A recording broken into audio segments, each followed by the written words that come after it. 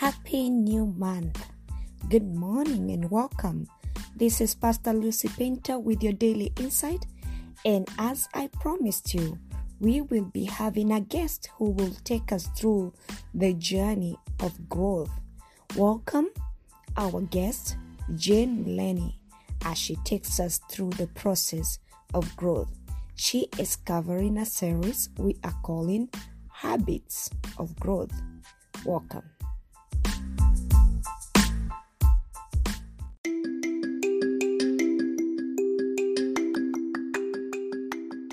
Good morning and welcome to today's Daily Insights. On behalf of Pastor Lucy Painter Daily Insights, this is Jane Lenny. Today we are beginning a new episode this morning. What does it take to grow? What does it take to grow? The purpose of these episodes is the same that Epaphras had for the Colossian Christians. The Bible records he fervently prayed for them. We find this in Colossians chapter 4 verse 12.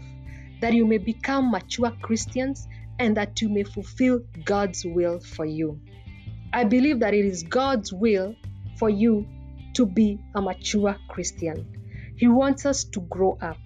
From the verse, you can circle the word mature and God's will.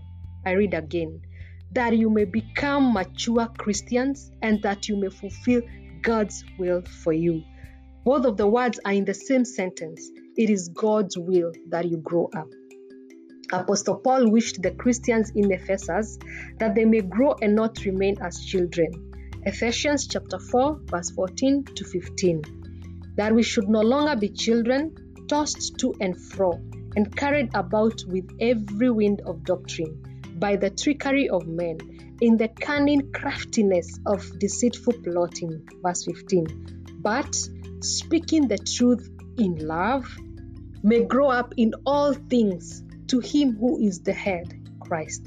Notice here, Paul said that they may grow in all things. Do you realize that God wants you to grow up? Have you ever been to a hospital and seen men and women with mature bodies but immature minds? It is tragic. An example of a young man who looks to be in his late 20s, bound in a wheelchair. The nurse aide tries to place a plastic ball on his lap. The young man tries and tries to knock it off with his hands. Sometimes it takes a full minute. Sometimes it takes him 3 to 4 minutes or even sometimes more. Some of us, that is how we are in our spiritual journeys. Physically, we are full, mature adults, but spiritually, we are children. How tragic. What must God the Father think when He looks at our development spiritually? Here is a question for you. What is spiritual maturity? Ephesians chapter 4 verse 13. Until we come to such unity in our faith and knowledge of God's Son, that we will be mature and full grown in the Lord, measuring up to the full stature of Christ. According to this verse, you can define spiritual maturity in one phrase.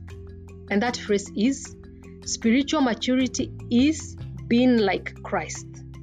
Spiritual maturity is being like Christ. Most of us want to grow. Most of us want to mature spiritually.